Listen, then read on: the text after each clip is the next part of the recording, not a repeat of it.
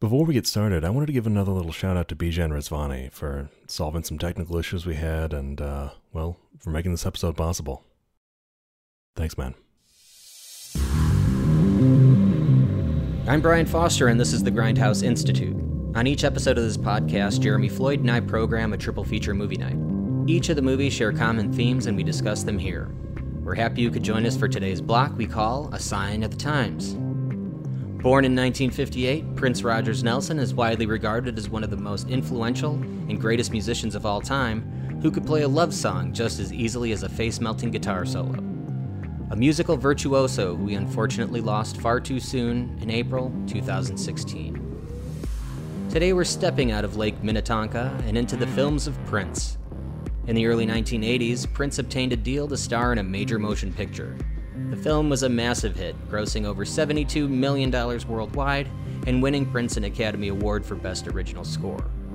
That score became an album that sold more than 13 million copies in the US and spent 25 consecutive weeks at number 1 on the Billboard 200 chart.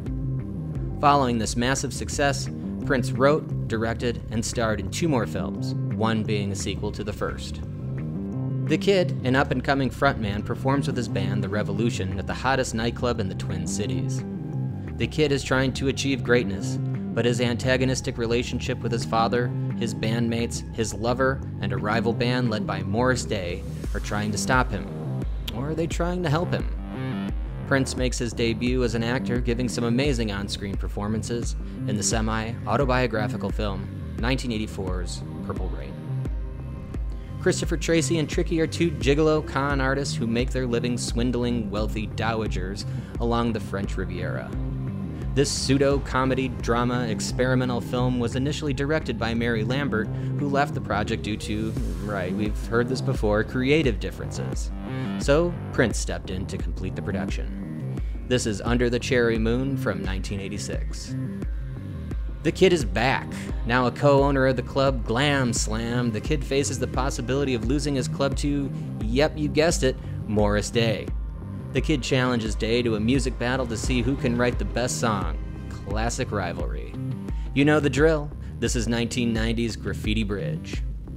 Thank you for listening to the Grindhouse Institute. Please enjoy.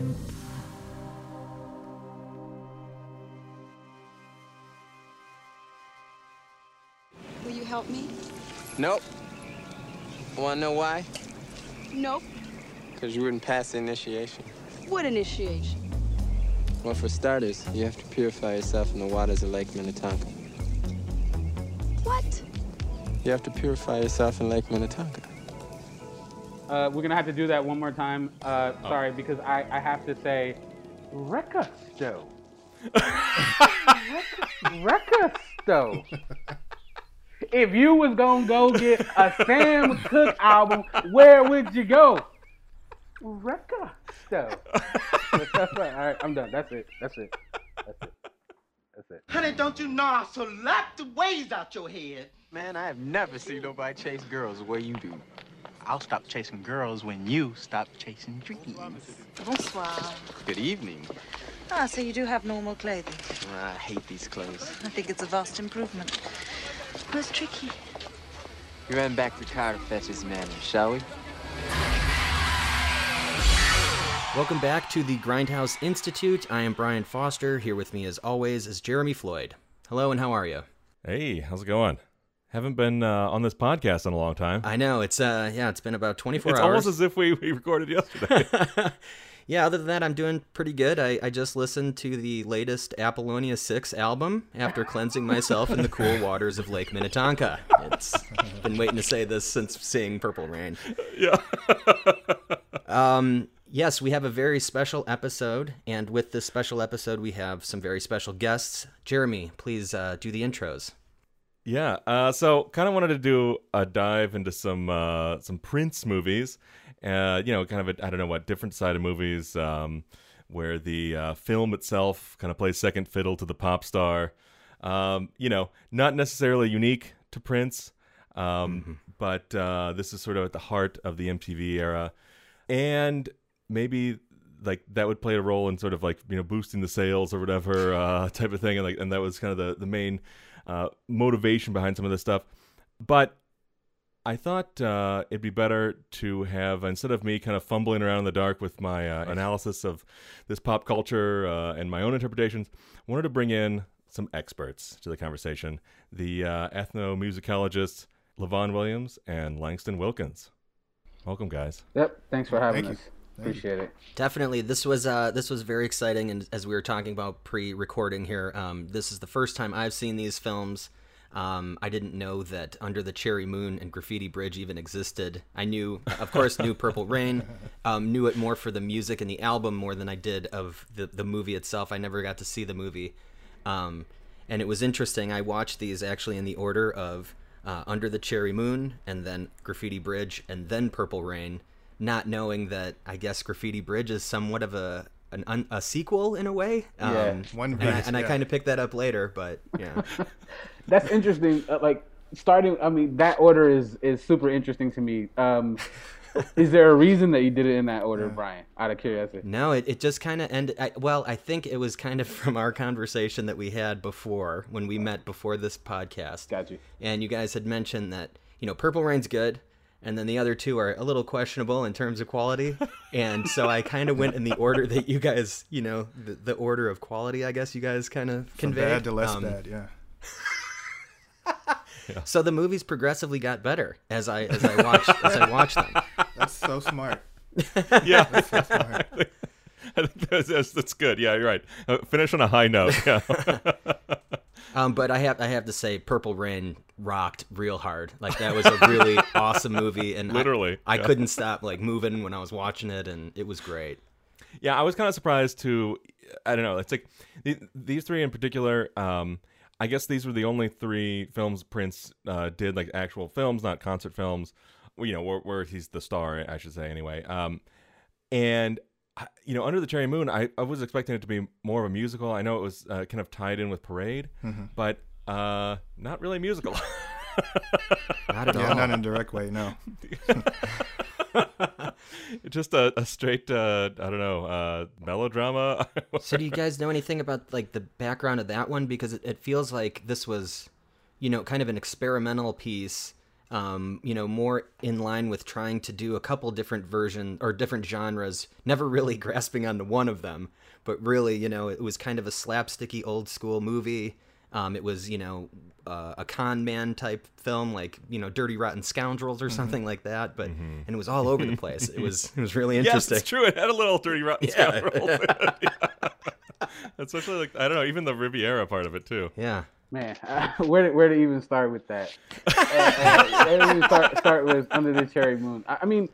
I think so. I do want to maybe try to go in chronological order, but to answer your question, here's my thoughts, and Langston, you can chime in on this as well. I think that there are low expectations for Purple Rain, the film, and that being what it did, doing what it did, I think that just gave Prince carte blanche to do what he wanted next. Absolutely, and this is what he chose to do, and that's my guess. Yeah, Under the Cherry Moon felt like, I guess what they call in basketball, a heat check, right? So, Prince is hot. He's hitting it out the park or, shooting threes or whatever.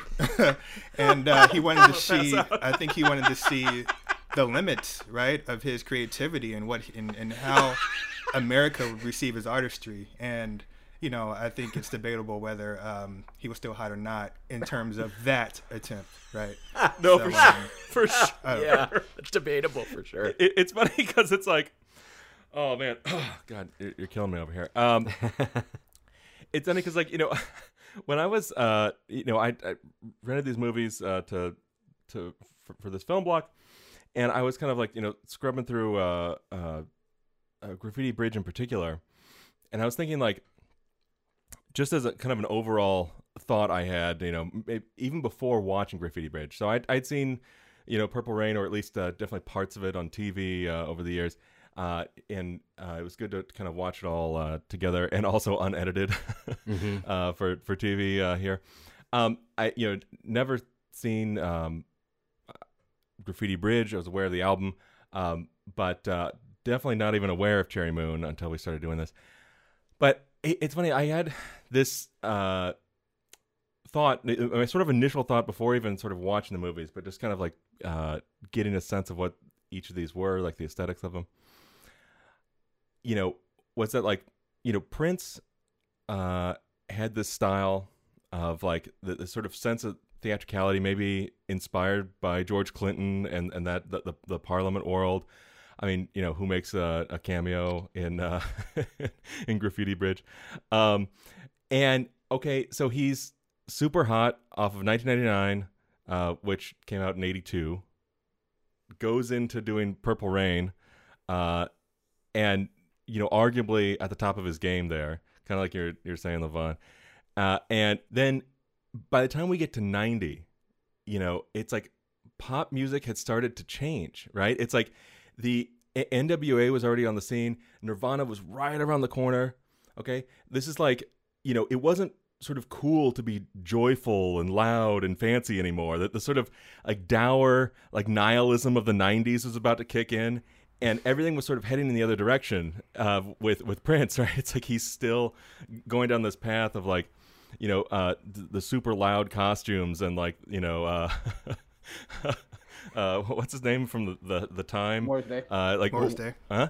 Morris Morris Day. Day. Like wearing the you know, yellow zoot suit and all this stuff. You know, it's like He was great. Wild to me, actually, in watching Graffiti Bridge, like Morris, you can go, all right, he was a product of his time. Prince is still like Prince, and his, if we want to talk costumes, like he has a costume that he wears during the sequence for Thieves in the Temple that's like some, I mean, it's a callback to like, I think the Controversy era and the Dirty Mind era, where it's like almost like stockings, like garters a little bit. It just, yeah. I mean, whereas I can go, all right, Morris was kind of like in that, like you're saying, in that space of Zoot Suit is classic, so it at least has some connection. But Prince is always on some complete other shit, and like That's a good way to That's true. describe him. Prince is kind of like an alien. Like he is like he's totally outside of all the rest of our human experience, Right. and like, you know, we can't look at him through that lens anyway. But I guess what I was just trying to say was like that, like the connection that this, like the first film, you know, was able to connect with the audiences that way because he was right in his like zone there, and then, you know, he had kind of stayed in his world.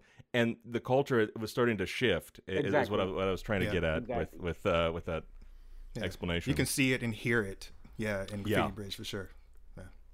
What order did you watch him in, Jeremy? Also, I think like just like the music of Purple Rain. I mean, it's like that whole album is so fucking classic. Oh, yeah. And it's just like, you know, he's also at the top of his game just in terms of like his a lot of his like musicality and whatever. It was, you know, his songwriting and everything.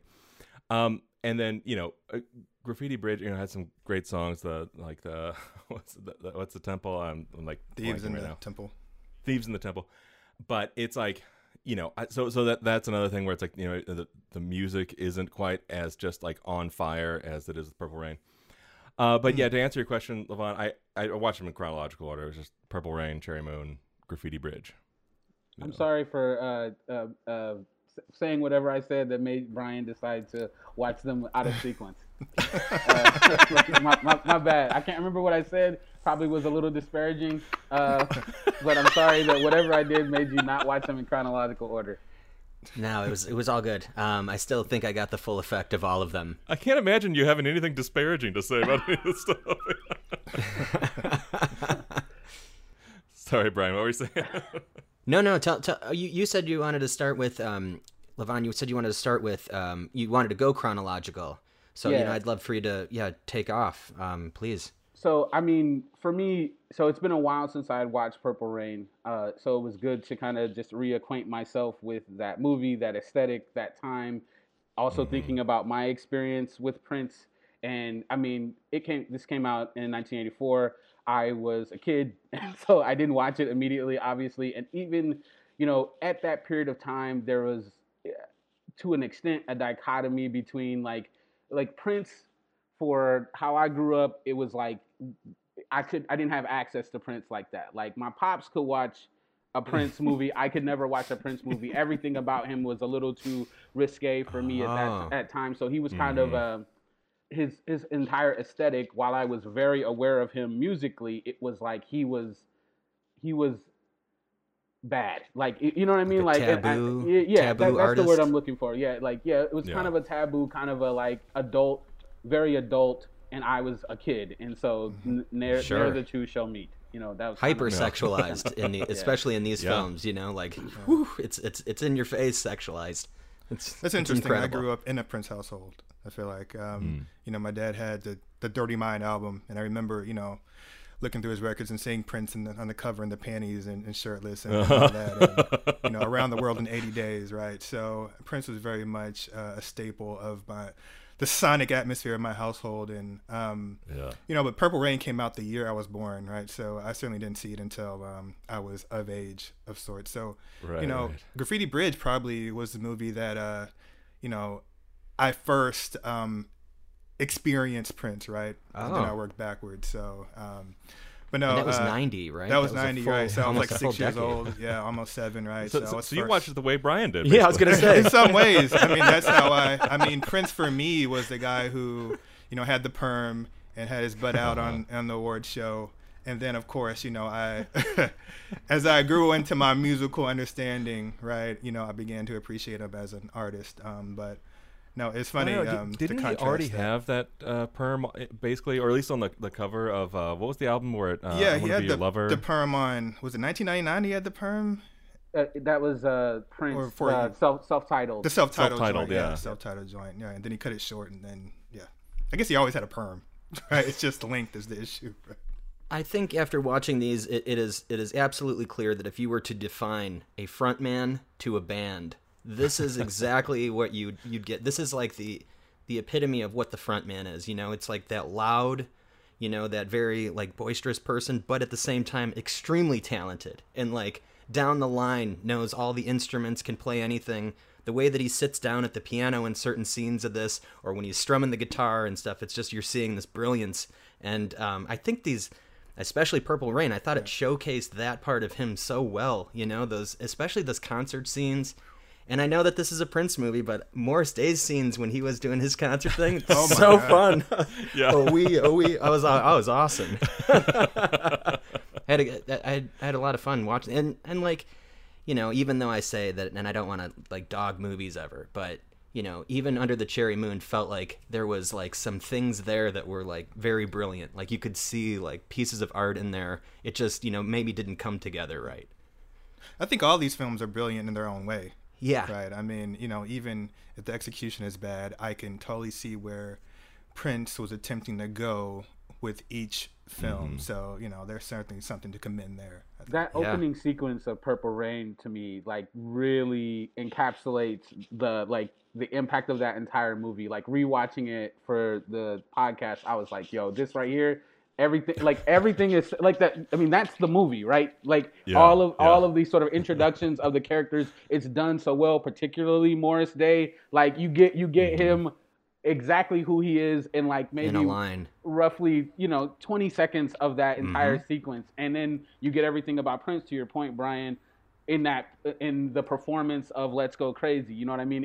It's really all set up very well. I like that sequence really, really holds up in a way that I just did not recall. So, yeah, I think that movie goes from, you know, these, like you were saying, that he was a very pop singer, right? It was like very loud, very fun, very dancey. But, you know, there were moments in this film where, you know, especially with Clarence Williams III, that's his name, right? Absolutely. Especially when his father, you know, takes his life or attempts to take his life. I mean, that was one of the darkest scenes, and the way that was shot, and like his visions of himself killing himself, and like it was just like, you know, I thought it was a great. I know that it's not really a roller coaster, but it felt like it was some sort of emotional ride that you were on, and they did a really good job of capturing all that.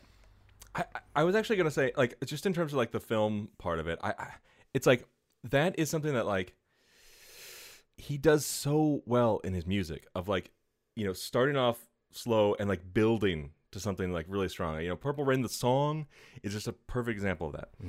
But in these scenes, he would you know, just turn corners and forget to have the connective tissue needed to like make that turn, right? So it's like you think about the scene where, you know, he gets the guitar and he's like, oh wow, what is in this guitar shaped box? Oh wow, it's a guitar. and then she's like, She's like, yeah, it's a guitar. I'm gonna go check out Morris Day. What? And he like smacks her in the face, and then That's it's just bad, like, yeah. and then he walks over to her, and it's a full makeup scene. Like, oh, it's all over. It's like it was like boom, boom, boom, boom, boom. It was happening way too fast. And like in terms of like the drama and how the drama plays out, like the sort of like the non-musical porn scenes in the movie, that's kind of how things went. It's like, there's like sort of no context. It was nothing but just the highs of a scene, like, and it kind of never came back down, and never allowed you to get to that point of like writing with the characters that way. Like you could see it, like let's say you looked at it in a bullet point sort of outline fashion. You're like, okay, here's the story of this guy happening here. He starts a relationship, then this happens, then he goes like this, and then it comes back and recovers it. But like all that happened within like 30 seconds. You're like, whoa, it just it's like too fast to ingest emotionally. But in the music, he gets it perfectly, where it's like, he knows how to like sort of like build to the emotions, and when to punctuate, when not to. And it's funny, you could see like them trying to do this thing in the movie with the dramatic part of it. It's sort of like not coming together that way. But then again, I mean, what are you watching this movie for? Like, like the award-winning performances or the award-winning performances? Yeah, this felt like a movie built around several music videos. Yes. Right? Yeah. Yes, Yeah, I mean, exactly. it felt like, Exactly. I guess today we would call it, a visual album, sort of, like, like Yeah. what Beyonce does, except, Purple Rain had just slightly a bit more plot, but barely any plot, right? Similar Yeah, to exactly. like The Wall, like Pink Floyd, the things Wall. like that. Yeah, there's cinema around the music, and I think that's a great way to explain Purple Rain for sure. Mm-hmm. Yeah, it's like a kung fu film or something, where it's like, okay, let's just get to the fighting. Like, we didn't build the talking very well. Let's just get to the fighting, okay? Yeah, woefully underwritten, and maybe that's the issue with all three of those films. I guess the last one you can kind of blame Prince for that, since he was both a writer and director. Yeah. But no, Purple Rain, having an actual screenwriter and having a professional director, Right. you kind of wonder why. You kind of wonder the source of the pitfalls there, right? My guess, and this is like purely speculative, is that people weren't like, Prince was banking on himself, right? He was like, I have this idea, I'm working with people to create this, but like, this is my vision, and I'm going to show the world that like, you can't box me in any way. Like, this is like, y'all thought 1999 was something. Let me show you what I really got up my sleeve. I've worked it into my contract that Warner Brothers has to give me a motion picture. They don't want to do it. And, there's all this kind of background that's happening in terms of even getting the movie made. First director, I think, kind of the first person that he wanted to direct stepped away. And so a lot of this is just sheer force of will for Prince, and an opportunity for him to show like that he's fucking Prince. And and I think that to me, that's probably like, it's hubris in a sense, but we don't really see how bad the hubris is until the later films, because to everyone's point, this one really plays to Prince's strengths, which is music and visual performance of music. I mean, every time I watch dude, I'm like, man, as a performer, to Brian's point, he's just, I don't know. Let me say this, even in Graffiti Bridge, like when he hits that James Brown split back up, like it's With crisp. his smirk, it's when he gets the crisp. smirk right out. It's crisp, man, and that you see that in Purple Rain. That's just like, my man's style is off the chain. So yeah. Yeah, the performance elements of all three of those films, there were fewer in Under the Cherry Moon, of course, were stellar. Like Prince, was magnetizing and captivating and everything. Prince as an actor is just, it was a struggle, right? Because I felt like Prince, the performer, is already a character, right? Prince is was a woefully shy guy, right? He wasn't what he presented on stage, right? But Which is interesting, because like even in the films, like when he's not on stage, that is not what his characters are like. It's really wild. Yeah, right. And so I feel like in these films, he's Prince trying to play Prince, the performer we all know, and then also trying to play these characters, right? So there's like triple layers of performance here, and I think he and maybe that complicates the matters, right? Because he loses a bit of what we all enjoy about him, you know, the genius and creativity, but also kind of the mysteriousness, the otherworldliness. I feel like a lot of that gets lost in his acting. Yeah, I agree. I think that there's especially in between, you know, the dramatic scenes in Purple Rain to the final concert scene, there is a dramatic disconnect with how comfortable he seems in front of the camera. And, you know, delivering lines is one thing. Sometimes the little smirks that he would give are a little, it's like, we could have probably got another take on that one. But when he did those final concert shows, you're just like, you're seeing how smooth he is. Right. And like between going from, like you said, doing the dances, laying down on the ground, screaming at one point, but in this like hybrid, it's amazing. But yeah, it didn't match. Yeah, and I wonder if maybe it's something else. Maybe it's partially sort of the writing, partially like, you know, not allowing the story to hold together in a way. I mean, because there were certain moments, even during the acting, in all three of these movies, where it's like you couldn't deny the sort of magnetism that he had. Mm-hmm. So it's like, you know, is it a matter of like the dialogue is just a little too corny sometimes in Bridge, or actually all three of them, or is it like, yeah, sometimes he's less convincing in a certain moment, but yeah, no matter what, like there was almost every single time there was something where it's just like, yeah, he is kind of like kind of this alien quality we were talking about, where it's like he is something that we all can't recognize in ourselves because it's just so far, you know, outside of ourselves, you know? You mean he's something we could never comprehend, is what you mean. I'm not your lover, I'm not your friend, I am something that you never comprehend. Yeah, exactly. There we go. But yeah, like that. But you know, even when it is sort of not getting to like the expectations of Kristen Scott Thomas or Clarence Williams III, you know, acting level, it's not like some of the sort of third tier musicians that are also trying to act here. It's like, you know, he still has a level of, you know, magnetism. Ooh, that struck a chord. I think you need some time to respond. Oh man, you're gonna piss off like the whole Prince fan community. There we go. What did Jeremy just do? Look, third tier in comparison to Prince. No, they were bad. Like, you got, you know, Grindhouse Institute is gonna be the one that gets the hate mail. So I don't have any issues saying that. Cut this part. I think that the Revolution, if the Revolution says that the acting classes that they took felt like they really paid off for them, they are wrong. They and Brown Mark doesn't even speak in the film, but like Wendy and Lisa, maybe I'll give them a little bit of a pass,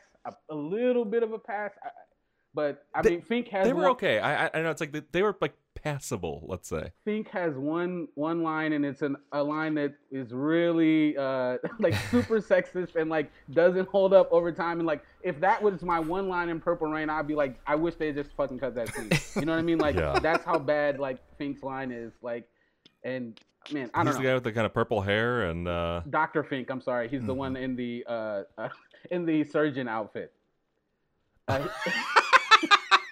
His line is, you know, Wendy's upset because Prince is being a dick about the songs, and he's like, "Oh, her period works in reverse." She's that's terrible line. We were talking about the same guy. Yeah, terrible, exactly. terrible line. Yeah. Doesn't hold up, and it's bad, right? Yeah, bad performance and bad line. I love Dr. Fink, but that's just a stain on his legacy for me.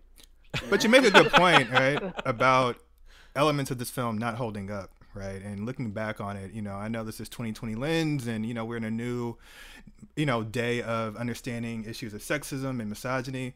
But man, you know, the domestic violence in the film, and like the throwing the woman in the garbage dump, literally, the trash can, literally, like, you know, I mean, literally. It was just amazing to see, you know, from, you know, a film that emerges from Prince, who I thought, you know, always played with gender and sexuality and you know, mess with, you know, ambiguity and things like that in his music. It was interesting to see, you know, the treatment of women in Purple Rain especially. I mean, even, you know, the famous scene of purifying yourself in the waters of Lake Minnetonka, like, that's a shitty. You know what I'm saying? Like that whole situation is kind of shitty. I mean, she goes for it, I guess, and he does seem genuinely surprised that she did it, but like. Yeah. And he didn't stop her. It had been a while since I watched it. I was like, "Yo, does he leave her here?" Like yo. Well, hold on. That was That's the part not Lake Minnetonka. Where he's being a dick because it's like, you know, he does try to stop her, but she's like so insanely enthusiastic that she goes for it. And before he could get out, That ain't Lake Minnetonka. That's what made her mad.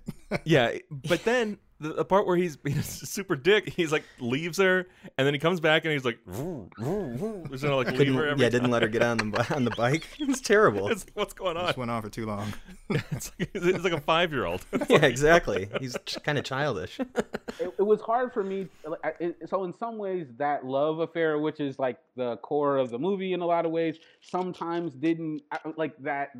Their passion and love, like for each other, kind of just felt, to Jeremy's point earlier, like we were hitting weird vibes throughout, and I was not able to figure out like what is she like about this guy, like that, other than, I mean, he's Prince. What am I talking about, right?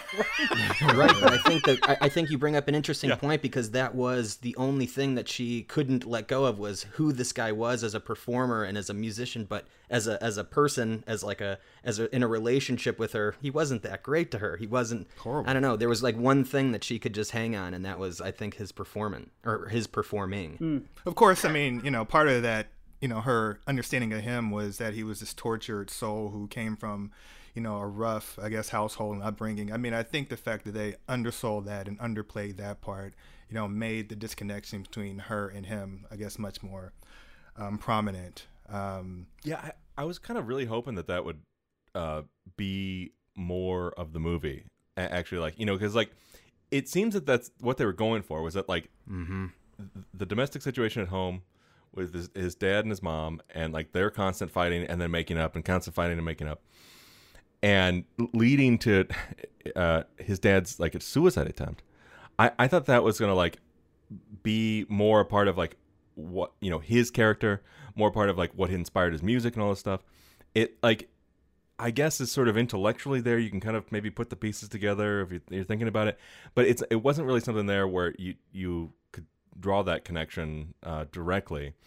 And you know, you certainly weren't feeling it while you were watching it. But I did find it was interesting later on when we get that scene where Clarence Williams III is playing the piano, and you know, we I guess learned that he's a musician, but he, you know, didn't write anything down, and then it turns out he did. A lot of them. He had a ton of songs. Right. But I mean, but wasn't like Prince's dad also, like his actual dad, like a piano player?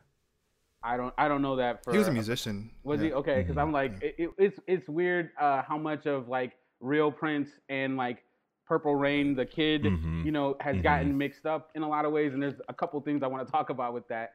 But yeah, sure. That scene with the father, I think for me, hit a little harder this time than before. Like this idea that like whatever demons were causing issues with his father, it also caused them to like really shit on his son in a lot of ways, in a way that they immediately could have connected. The father uses it as a way to be like, that's the difference between me and you. I don't even gotta write him down. Yeah, you might be bad, but you ain't as bad as me because I never had to write him. You know what I mean? And like that Clarence Williams really sold that tension for me. Like that moment in this whole over the top movie felt a little real, and I was grateful for that. Another kind of smaller thing, I really want to talk about Morris Day too, but a smaller player in this that really stood out to me for some reason was Billy, the club manager. Not a great actor, but the scenes moved, like really helped pull some of the story together that they were trying to put together. Particularly the scene where Billy is like, you're gonna be just like your old man, like, you know, he messed everything up too, but you know, you could put it together, but I don't know. For some reason on this watch, I was like really appreciative of Billy's role in this movie in a way that I had never been any of the other times I watched it. So because in a way that discussion then kind of forced Prince to say, you know, maybe I should open up about this song that my bandmates created, right? And I need to, you know, maybe there's something there. and then it turned into more of a personal song to him, even though, you know, it was written by the two girls in the band. And then I think that it was straight up dedicated to his father at that point, right? And I think that was the impetus for him to find that personalization and connect to the music. And then obviously it made everyone in the crowd just go nuts, you know, so it worked. But actually, everyone in the crowd started crying, including the hardened club manager, Billy. But they definitely wanted that encore, and that's when that movie just goes crazy. Yeah. Yeah, I like. Are you talking about like the very, very end with like the sort of like jizzing awesome. guitar that then like cuts to a freeze frame or whatever? So awesome. So awesome. That's a good way of putting that. Yeah, I mean, I Would Die For You is just like a badass song, and like that is like the quintessential performance of it. Like all of the like hands around the body, like, you know, I mean, Prince milks that so good. Like, I mean, I mean, again, just consummate performance, performer, and I can't say enough about that. And sure, people talk about it all the time. Really quick though, definitely want to talk about Morris and Jerome, and like what I think they represent in this movie, and why I think they, like, without them in the movie doesn't work at all, in my opinion. That sort of comedic foil that they provide, this sort of very traditional, like, mischief-causing hijinks, more, you know, and I think that Morris in particular sells it so well. I mean, like, just happens to have really great comedic timing. You know, at this point in their work together, you know, Prince and The Time have been working together for years, you know what I mean? And actually their relationship has fractured by the time we arrive in 1984 and they're doing this movie. So, you know, and Morris in a lot of ways, according to him, like really didn't want to be there. You know, this is something he was doing, he was going to get paid to do. But, you know, it was kind of like, this is Prince's thing, and I'm feeling some kind of way about Prince right now. But wow. You don't know that, you would never know that from watching the film, because they seem kind of in sync in a way, and he, although not wanting to be there, gives a great performance throughout, particularly on the comedic side. And that is really surprising. I knew that they were in a band together, and then that, you know, Prince had broken off or whatever, and I for some reason I had this impression that there was bad blood.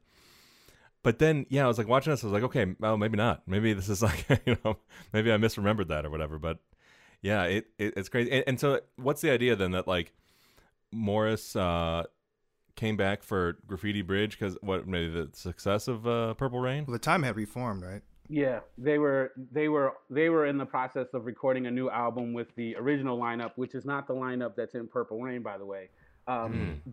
And they were the way I understand it is they were working on a vehicle that would focus on The Time specifically.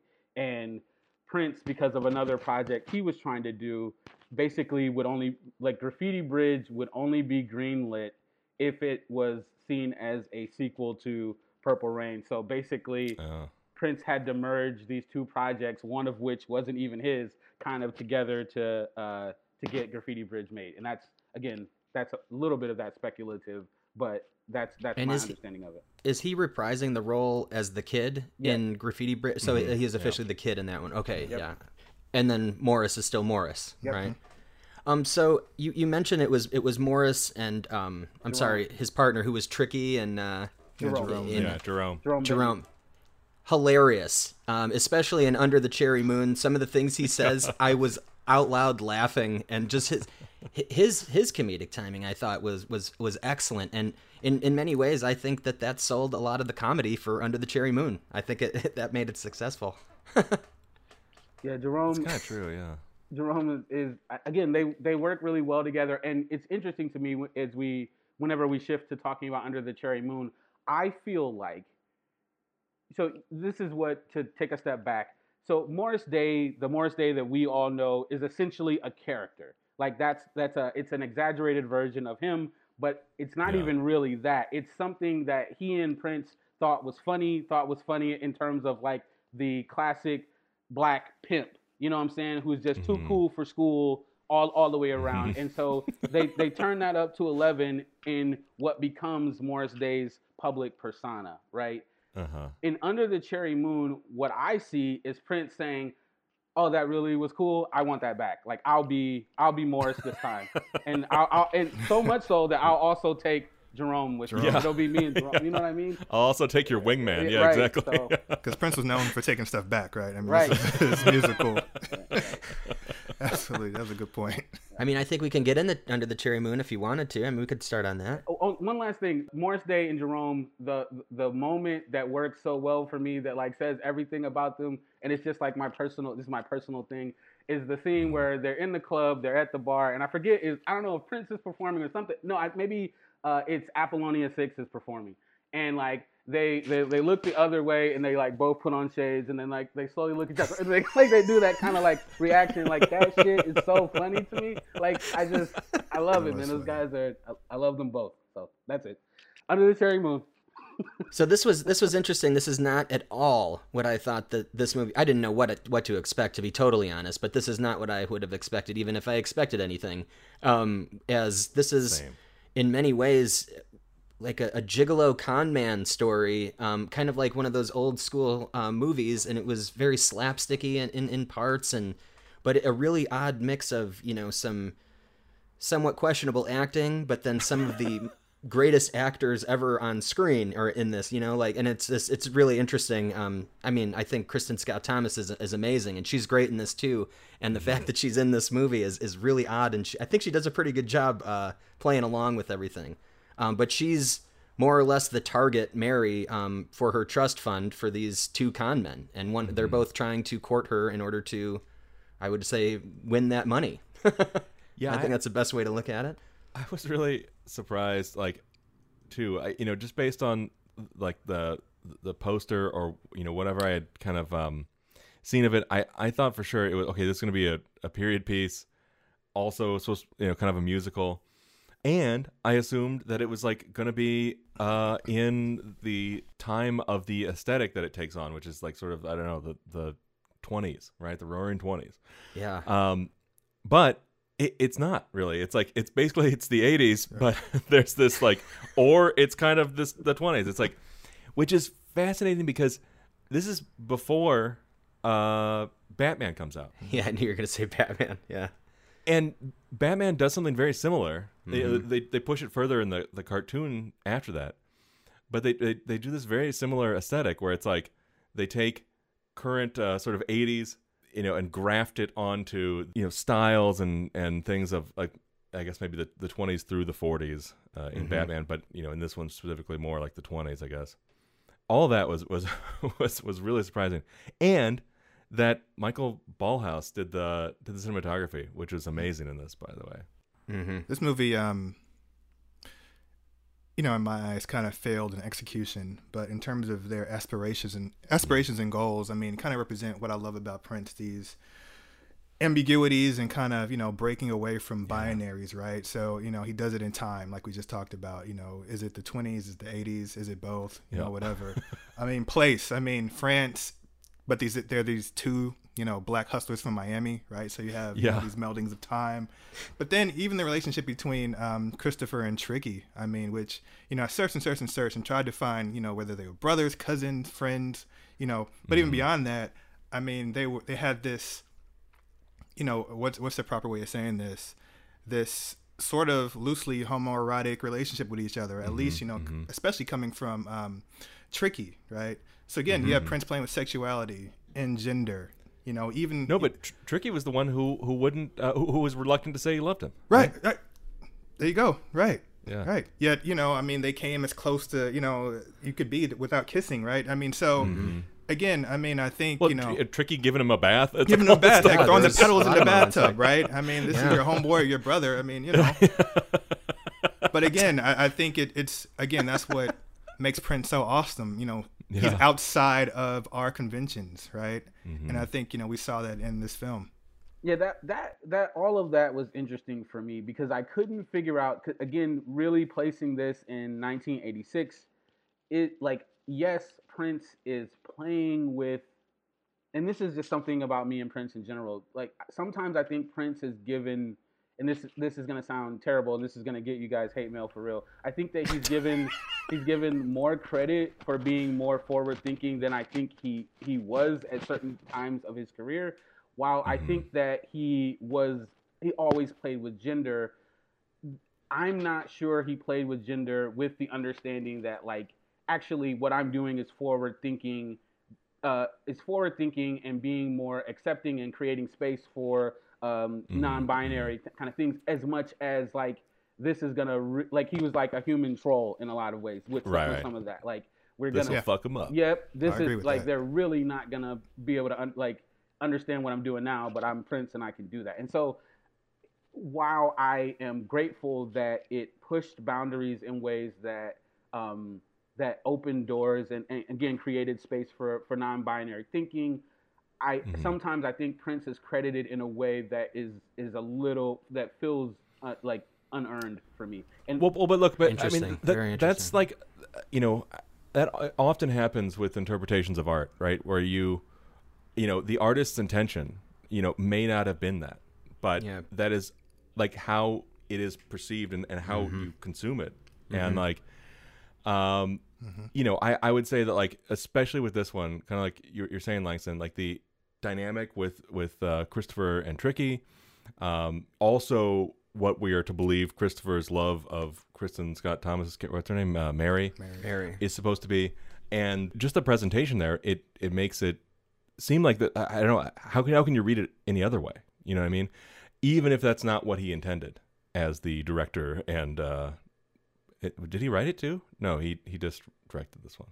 I mean, I'm sure he was, had final say on sort of everything, but like, he wasn't credited as the writer, I guess. But I mean, in this one, similarly to Purple Rain, it also feels like the women become somewhat props, and I mean, not that this is like unique to Prince at all, but just pointing it out, like, the women aren't. I guess Mary gets a little bit more character developed than Apollonia, but yes, that was something that stood out to me. And most of the women in this movie are just people, Johns for Prince the Gigolo, or Christopher Tracy. So I think a big thing for me in this movie, though, that I do credit Prince for in a way, in a much more, it feels intentional to an extent, is injecting blackness into spaces where at least in the world that's created, it's unexpected. And I really appreciate, like, every single time that Prince would like code switch into like speaking black vernacular, for lack of a better way to put it, like that. I love that. Recasto. Yeah, like the that's the pinnacle of that, but it happens throughout the film. Right. It's the most obvious one. Yeah, you're right. And him and Christopher Tracy and Tricky, a lot of it is happening there. A lot of it, and a lot of it, I do feel like, is coming out of gay culture. I'm just not sure if it's in praise of gay culture or trying to make gay culture the butt of the joke. But it's that is present there for me in my experience with it. So. Yeah, but I know this. I think this was in Graffiti Bridge, but like there was that moment where it's like, the lights go out, and then Morris Day and Jerome, oh no, we have to sit on opposite sides of the couch or whatever. But in Cherry Moon, I feel like maybe I'm not remembering all of the moments, but like I feel like that those sort of like we didn't just do a gay, did we? Type jokes weren't really in there. But that is an interesting point, like that injecting black culture into whatever, like this a place where you wouldn't expect to find it on the French Riviera or wherever. Where are they? Nice or something? I believe so. And the billionaires' parties, and it seems like it would be a bigger deal that these street hustlers and gigolos from Miami or whatever they are, it would be a bigger deal, but that. The way that the film takes it is just in stride. It's just it's just part of the world he created. And it's interesting to me in this space, and that like sometimes the white people for me became like interchangeable. Like I like there was a couple times, particularly near the end when Tricky is coming to try to save Christopher Tracy, and all of a sudden there's this white woman with him. and I could not. It took me to the end of the movie. Like, who is that? Where did she come from? Yeah, but I missed that too. It's the person. I'm like, oh no, she's the person who owns the place where they stay. Like, okay, Yeah. you know. She's the landlord or whatever. Right? Yeah, I was just, I didn't put that together either. Like, who is? Like, where the hell did she come right, from? Yeah, and why is she so invested in whatever is happening? Like, like Well, that question's still valid, but yeah. Right. Same question. I thought it was nice. You know, it was a nice little story. They took a a very typical romantic car race around a horse track, which is something that you see all the time in really nice dates. But there was some really odd scenes in this, and I thought it was almost experimental. That's how I felt about it. It felt like almost like a student film in a way, but in a good way. You know, not due to quality, more like because they were trying different things. Yeah, exactly. They were kind of like you were bringing up, Langston, like they were just pushing it into a place that if this had gone through studio execs and everything else, like there's no fucking way they would have been able to do that. Like, what time is this? Where are we? What's happening? And the notes would sort of like kill some of that part of it. I mean, perhaps some of the notes would have helped other aspects of it, but then it would again it would probably like quash some of the interesting aesthetic choices and some like the sexual ambiguity. Just as a total aside, like it was killing me. I was like, who is this guy? The whole time it was like the dad of Kristen Scott Thomas. I was like, who is that guy? Who is that guy? The guy from Beverly Hills Cop? Looked him up. Okay, he was in that, but he was also the cop who presses his thumb into Alex's nose in Clockwork Orange. Like he he was much younger. Remember that? Yeah, and he had these intense sideburns and kind of like curly hair. Yeah, I totally know who you're talking about. So where I know him from, because I was doing the same thing, is from Octopussy, the James Bond movie. I was like, God, that's who he is. He's from Octopussy. Every time I see that guy, I'm just like, hello, Mr. Foley. I just do the same voice. Do you guys want to go on to Graffiti Bridge? Sure. Do you think we said enough about Under the Cherry Moon? Can't leave this one fast enough. Yeah. No, but I did wanted to say, but one other thing was I mean, I know I touched on this a little earlier, but I was so surprised to find out this wasn't a musical at all. Like he wasn't a musician. It was like kind of a straight. He could play music. Movie. Yeah. He was a pianist. Yeah, exactly. Like it starts off with him playing. You're like, okay, this is going to be the club. This is going to be the place that we return to all the time, or the one we have battles over. Who gets to be top billing of this club. And no, it just it turns out that was just opening credits, and this isn't going to be a musical. That was really surprising to me.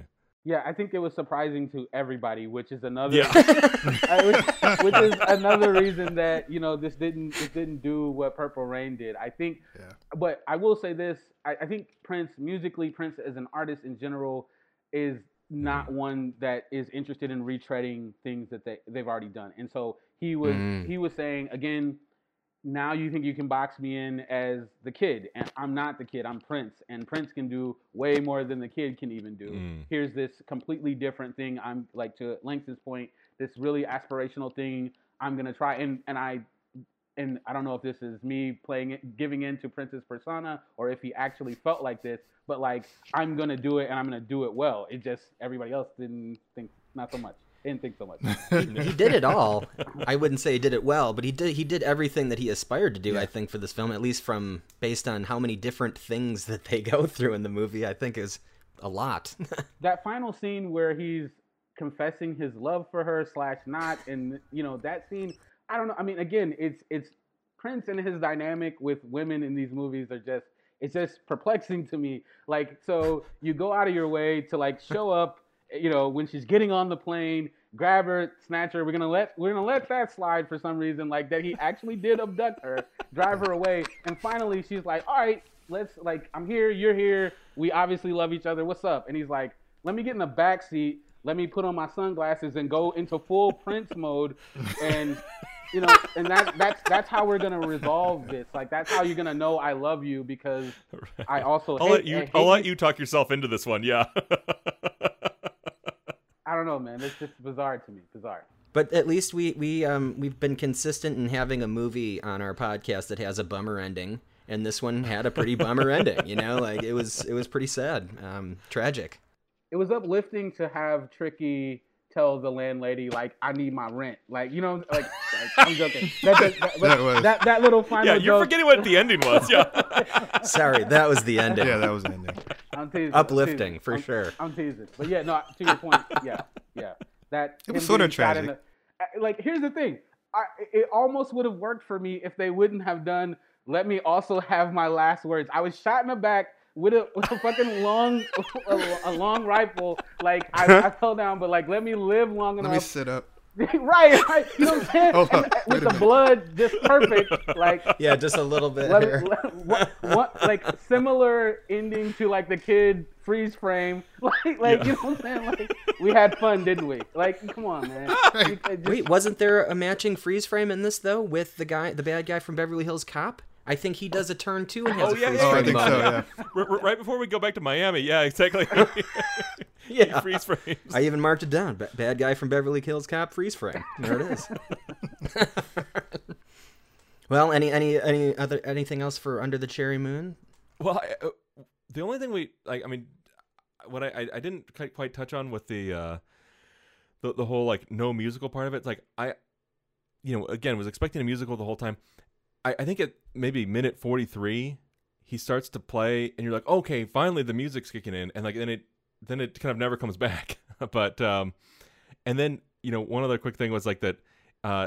To your point earlier about the code switching moment, like when he's talking about the way that Kristen Scott Thomas would have sex and like how she'd go from quiet to loud to then black. Then you gonna get black. Oh, Right. shit. Yeah, no, that was great. No, again, like that kind of stuff. It worked for me in this movie. This like, yo, I'm gonna bring my full authentic self to this space, and like as a juxtaposition to how uptight. It's like, the same kind of stuff with like Footloose and other kind of things. Like this is how it looks for a black man to be the person who's bringing life to this, very, very stiff, for lack of a better term, like space. Right.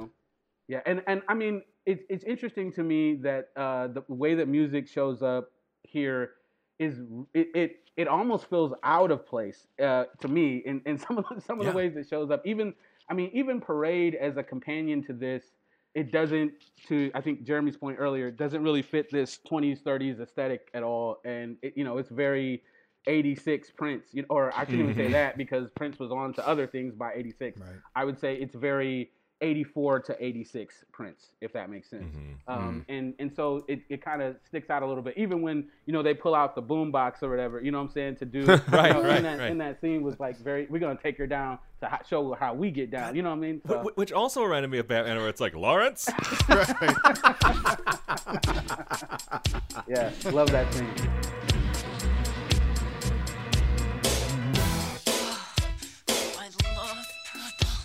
I thought you were gonna let me watch them make the art. I love that scene though. I love that scene in Batman. Love that song from Batman. Oh yeah. And Party Man is the bomb. So the unofficial sequel to Purple Rain. No, I think it is official, right? It is official. I read it was unofficial. I read it was not official, but if it's official, Jeremy. If you put the stamp of official, yeah. This is official. So yeah, this was an interesting. I didn't realize that this one was made so long after Purple Rain, though. It's almost a full decade. They took their time with this one. It's 6 years. I mean, it's 84 to 90, right? Oh, 84. I thought it was 82. I thought Purple Rain was 82. It was 84. But it feels like a lifetime, though, Brian. I'm with you on that. Yeah, I mean, yeah. And to what we were talking about earlier, it's right on the cusp of a sea change in like popular culture, particular music-based popular culture, and boy, does it feel like it. Like you said, you watched them in the order of like least to best. For me, Graffiti Bridge was a much more difficult watch than Under the Cherry Moon. I agree. Yeah. Yeah. So even though there's more music in this, and it's like, yeah, you're right. Like, there's a lot of like a lot of stuff you got to get through. Like, and like the oddly like horny angel and the Yeah. titular graffiti bridge is I don't know what came out of the Wizard of Oz set. Like the whole thing was just like so The odd. background, it has got to be the Wizard of Oz sky. It's the same exact sky from Wizard of Oz. And then I was like, what?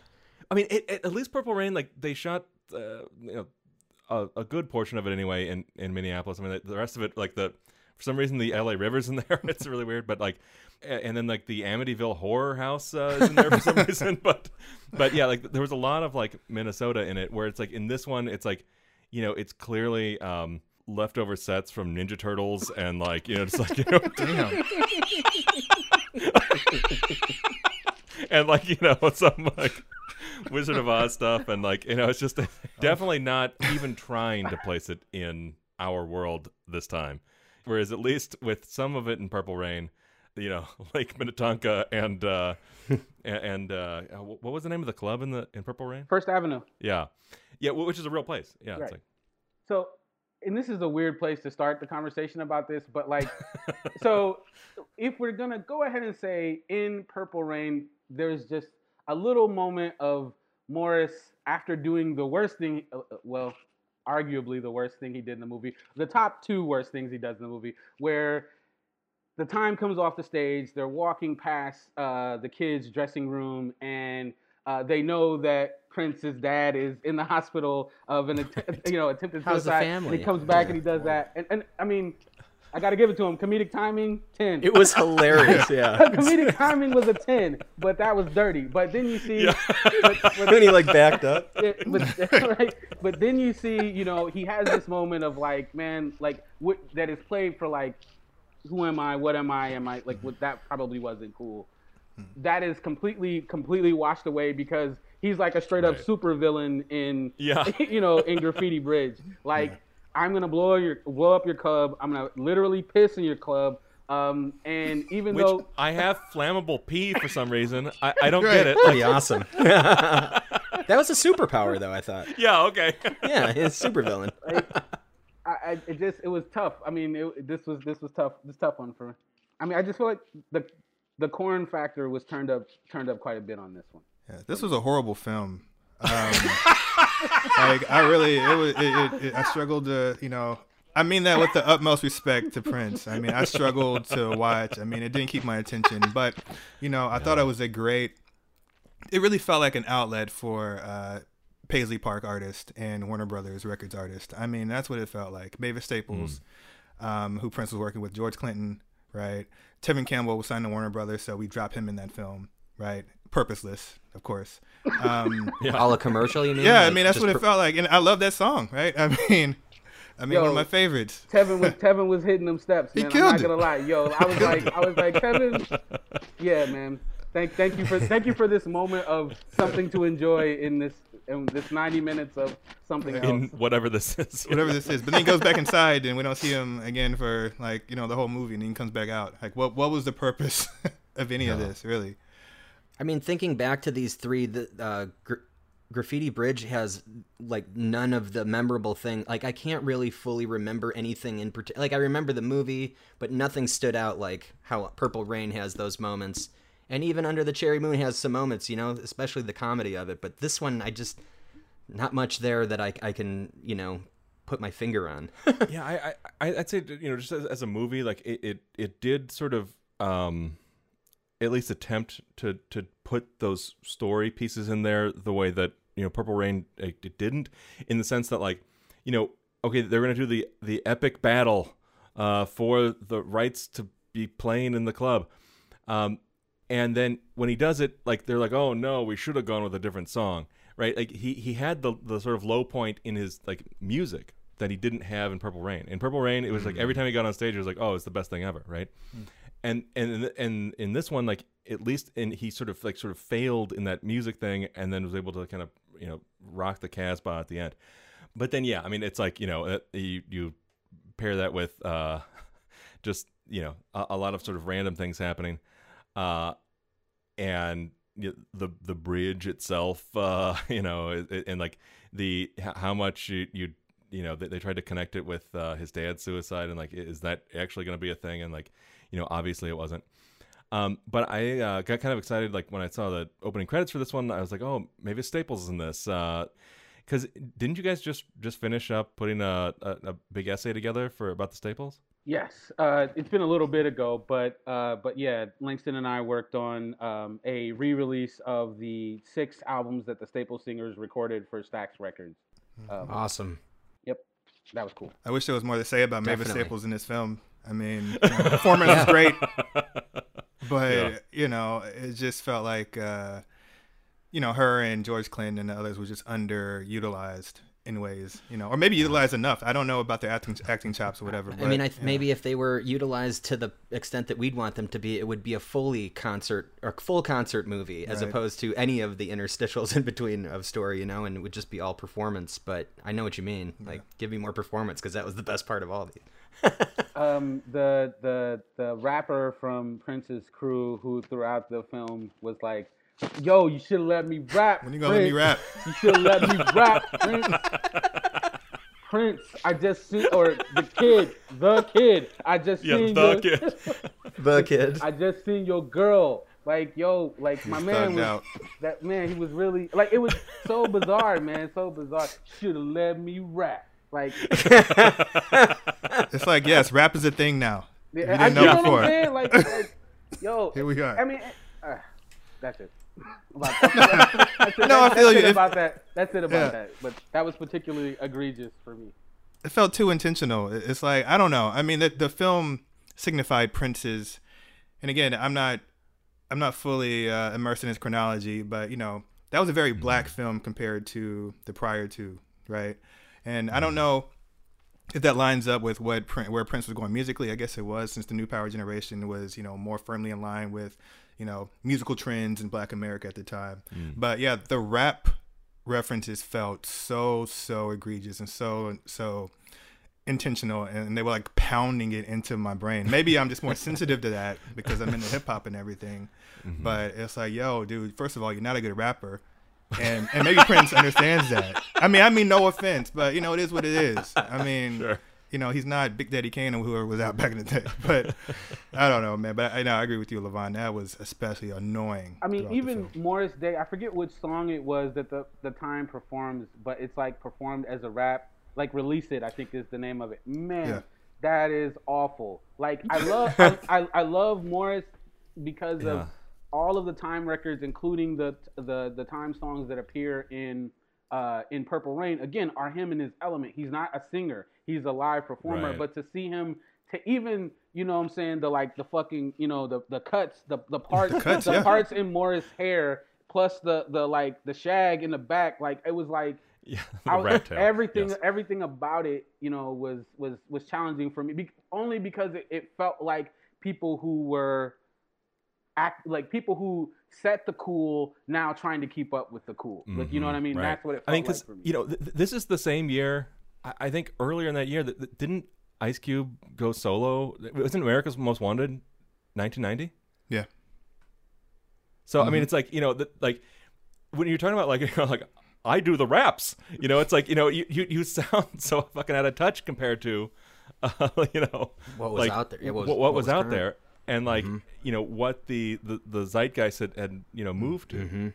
Well, what has occurred to me literally in real time in this conversation, though, is what he probably represents is a callback to Wendy and Lisa.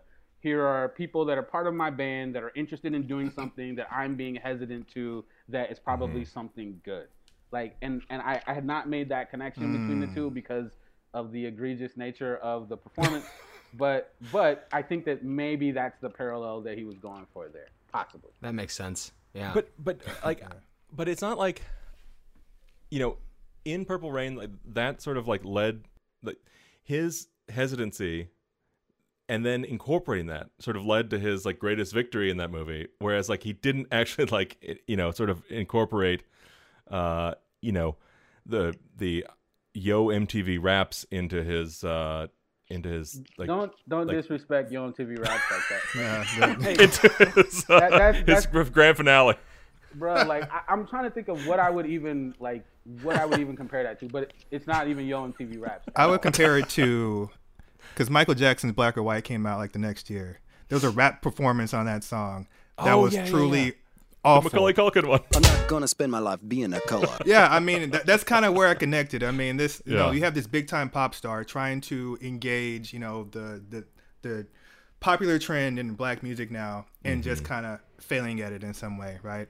I think Michael Jackson did it better in some ways, but yeah, that's kind of what I connected to, I think. Well, and speaking of kind of keeping up, like Prince's costume through sort of the latter half of the movie, where he's wearing like all the leather jackets and all this, like it reminded me a lot of Bad, which I you know was what 2 or 3 years before this, and 87. and yeah, so it seems too that like in that sense he's kind of like, you know, trailing, you know, what had already kind of, you know, broken out as like, you know, instead of setting that trend, you know, he's like trailing the trend, like you were saying earlier. Here's an interesting way to think about that and how I would think about that. I think that both, and I hate to end up right at the classic MJ versus Prince thing, but what I would say is that they both were like so in their own world, probably not paying a lot of attention to each other and not wanting to be influenced to each other, that in their attempt to connect to black culture or to reconnect or to, let me not even say reconnect. Everything they're doing is black culture. They're black artists. I'm saying, Sure. but to connect to the zeitgeist of what was happening in black music Right. at that time, they arrived at oddly similar places, but taking their own paths to get there. And that one way that manifests is in fashion and all the belt buckles and like, this is what tough is what we want, and this is what tough looks like. Tough looks like me, Prince, who you may have seen in low-rise tights in my previous film, and you might have seen me in garter, like a straight up garter in this film. But I'm gonna let you know, I ain't no punk. You know what I mean? Like, Right. there's a scene in Michael Jackson's Moonwalker, and I'm trying to remember why he says it, but at one point he goes, "Do it and you're dead." Like in that, to Michael, that was toughness, and that's how some of this shit in Graffiti Bridge felt like. Was like, Prince, man, like, this ain't it, bro. Like, this is not it. Yeah. But was Prince supposed to play the foil in the Bad video? Levon, did you know this? So Is that true?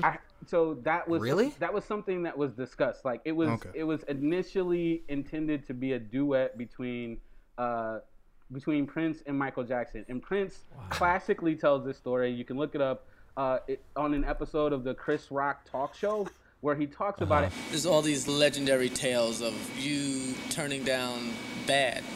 Well, you know, that Wesley Snipes character, Right. that would have been me. And the classic line from it, he was like, you know, yeah, that was gonna happen. But he was like, you know, I heard the lyrics, and the first line of that song is "Your butt is mine." And who's gonna be singing that? Cause you ain't singing it to me, and I damn sure ain't singing it to you. That's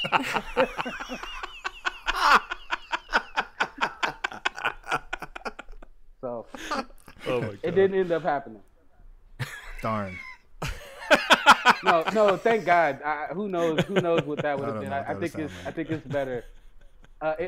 Complete side note. And this is, you can edit this out, Brian. But like, Prince and Quincy Jones didn't have a really great relationship because there's also that whole thing about Prince opting out of participating in the group We Are the World track. Like he opted to not be a part of that when everybody got together and did that.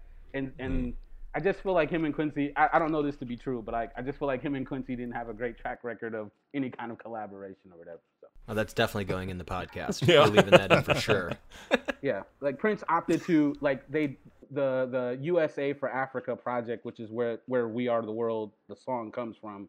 Prince opted to make his own song that would be for the track, and as opposed to participating in the that group big, one, yeah. huge moment where even Dan Aykroyd shows Yeah, up. yeah. Right. You know, Prince is not there. Like, that just, Classic Prince. come on. Because that was I everybody, forgot right? about Wasn't that like 50 Come on, people, Prince. 50 celebs doing that? Yeah. I mean, and again, it would have been meaningful to have him there, but he was just like too cool for that. Now I'm coming up with all kind of crazy Prince trivia, but this is also it's the 1984, I believe, American Music Awards that recording happened immediately following. And before Prince got there, this is Purple Rain time.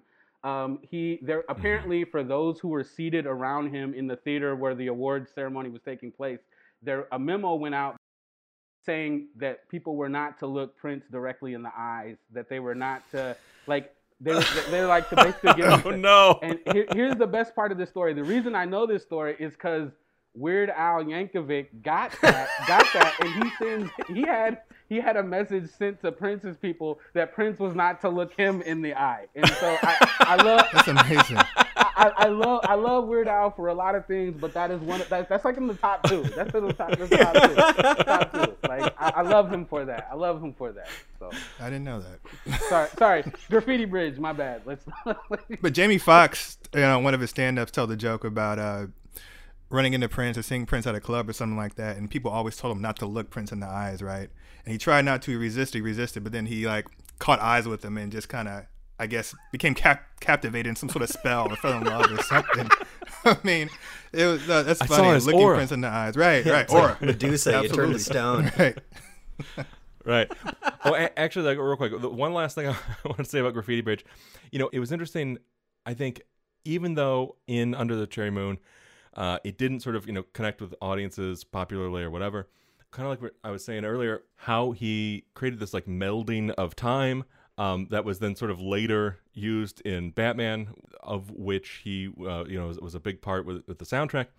And then I feel like at the beginning of this movie in particular, some of that Batman aesthetic came into this, where it was like Morris Day at the head of the Joker table, and the one guy after eating the spicy pepper, becomes like the sort of smoking corpse or whatever, like from Batman. And Morris Day is basically like this sort of zoot Carl Grissom. Now what time is it? And later we see sort of an update of like the crazy Purple Rain bike, but it's all black with the red stripes and looks like the '60s Batmobile, right? And it has the sidecar too. It's just like, right. It has some of that like these weird connections to Batman in both of these in a way. I'm glad you brought up that scene, Jeremy. Like I love that scene. Just again, Morris Day's comedic timing, obviously, and like one of Morris's many trademark things is chili sauce. So like him eating the chili paper, and Terry Lewis. I love that. And again, it's interesting to me that I feel like Terry and Jimmy Jam also actually had a little bit of acting chops for the very, very small pieces. Whereas, like we were talking about with the Revolution, I was like, ooh, this is rough. like Terry, Jimmy Jam and Terry Lewis, both in their very limited screen time, like felt very comfortable in front of the camera. I thought that was cool, But I love that scene that you're talking about. And for me, it felt, and maybe it's because of the color palette, it felt very Dick Tracy to me. Yeah. Right. So, Yeah. And we can't forget that this was a deeply spiritual movie too for Prince, and this was post spiritual transformation that happened after, I can't remember where it happened. I think a few years prior he did the Love Sexy album. That was about the battle between good and evil and all the spiritual stuff, and I think that directly influenced his work on Graffiti Bridge. I mean, not well articulated. I mean, the angel who gets killed at the end, and all that good stuff, but raped almost. Yeah. And almost raped, right? I mean, again, which I thought was crazy. Prince and women, man, like it like even so. Okay, so I want to talk about this. Sorry. So Prince, the kid, the hero, saves what could have been. Well, I guess Morris actually says, and I think this is important to point out. He says he's not going to rape her. He literally is like, I'm not going to take it. It's like when she wakes up or whatever, right? Yeah, she'll see me and she'll fall in love with the first man that she sees, and it'll be me. And so that's what he's going to do, which is still rapey. But but the kid shows up, saves her.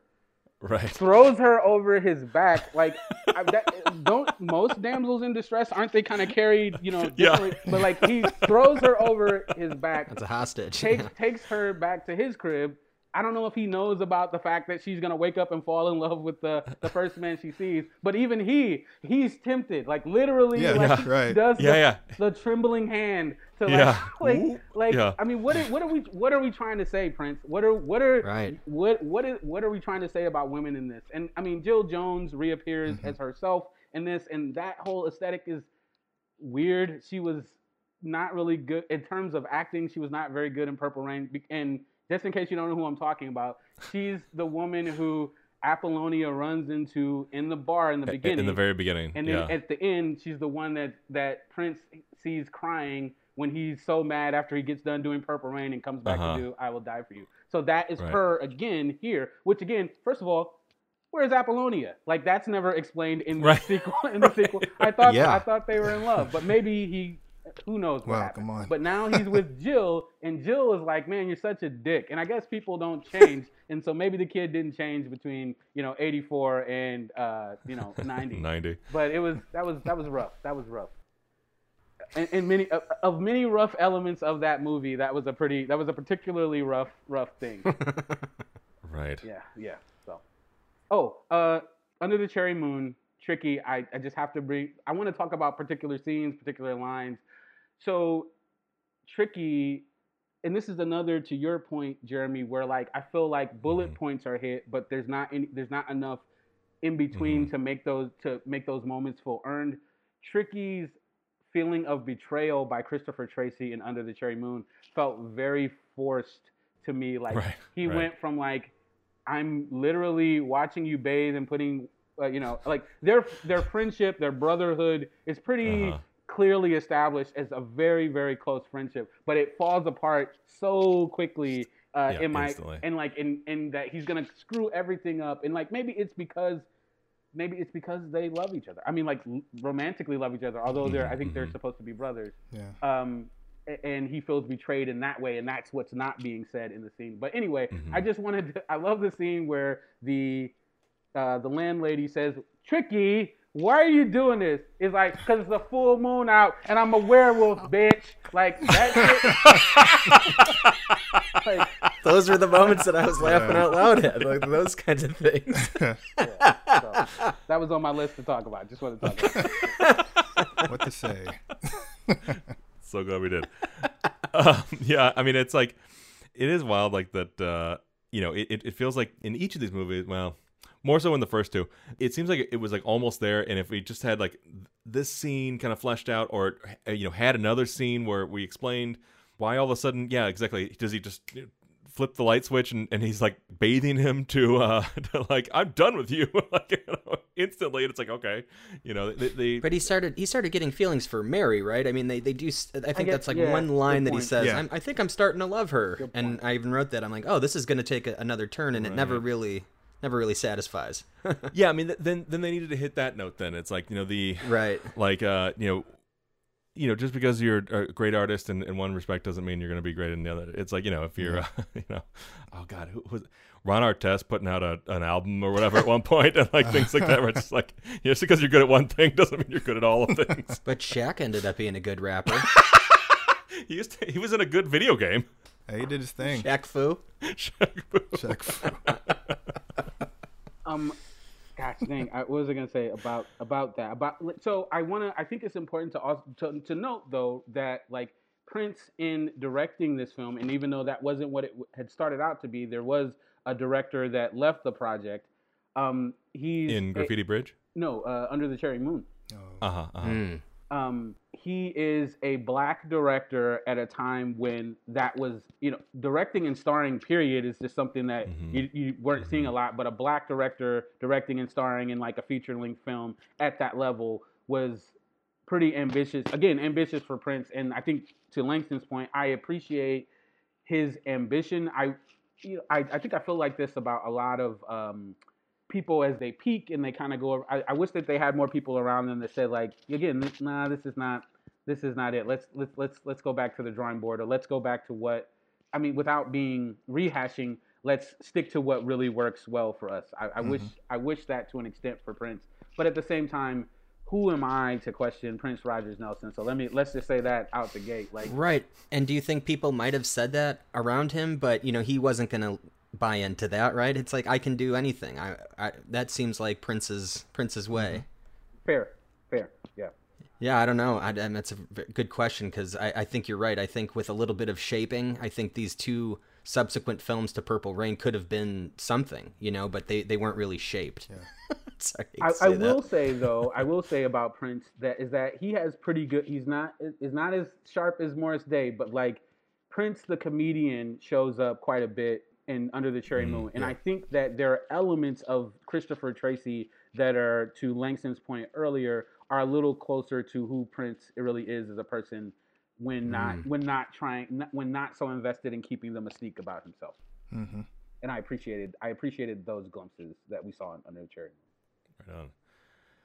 Was there anything you wanted to talk about, like just sort of like connecting all three of these together and kind of just how, like, where this falls maybe in Prince's career and that whole side of it? Yes, but I'm gonna give the floor to Langston to start. I don't know. In terms of connecting these films, again, I'm not, fully immersed in Prince's chronology, but, I feel like we are meeting him at three different distinct points in his life and career, right? Like, so with Purple Rain, I feel like it kind of documents his kind of rise to musical relevancy, and, he's the genius who has to battle family issues and kind of personal demons, and also professional competition, within the Minneapolis scene, which, I think they, portray really well in the film. Then Under the Cherry Moon, which, again, I'm not Prince. I don't know, his motivations for making this film or writing it. But if I'm reading into it, it feels like it's a metaphor for, where he was at that point in his career. I mean, we see these two working class, black men, from the inner city who, use their intelligence and their creativity to kind of subversively dominate mainstream, white people, this time in France, right? But white, as high far society, as Prince, yeah, exactly. Right. So, and then, he dies at the end. So I'm kind of wondering if he's kind of, reckoning with some of the pitfalls of his attempts at, mass stardom, right? Because for black artists, they have at times sharp rises and, hard falls, right? And Graffiti Bridge, again, I think I mentioned earlier, there's this this is him post spiritual awakening, right? He's battling good and evil. And then we see this creative and professional move deeper into, zeitgeist blackness at the time. So I do think all three of these films kind of parallel and reflect in some way where Prince was in his life and career. Right. Yeah. So I want to talk a little bit about Apollonia. I went back and forth about whether I thought she was a good actress. I think she does counter Prince in a way that works. One of the things I did as research for this podcast was I watched something I'd seen on a YouTube channel called The Velvet Reality, where they talked about Purple Rain. Not the Velvet Reality, the Violet Reality, Prince.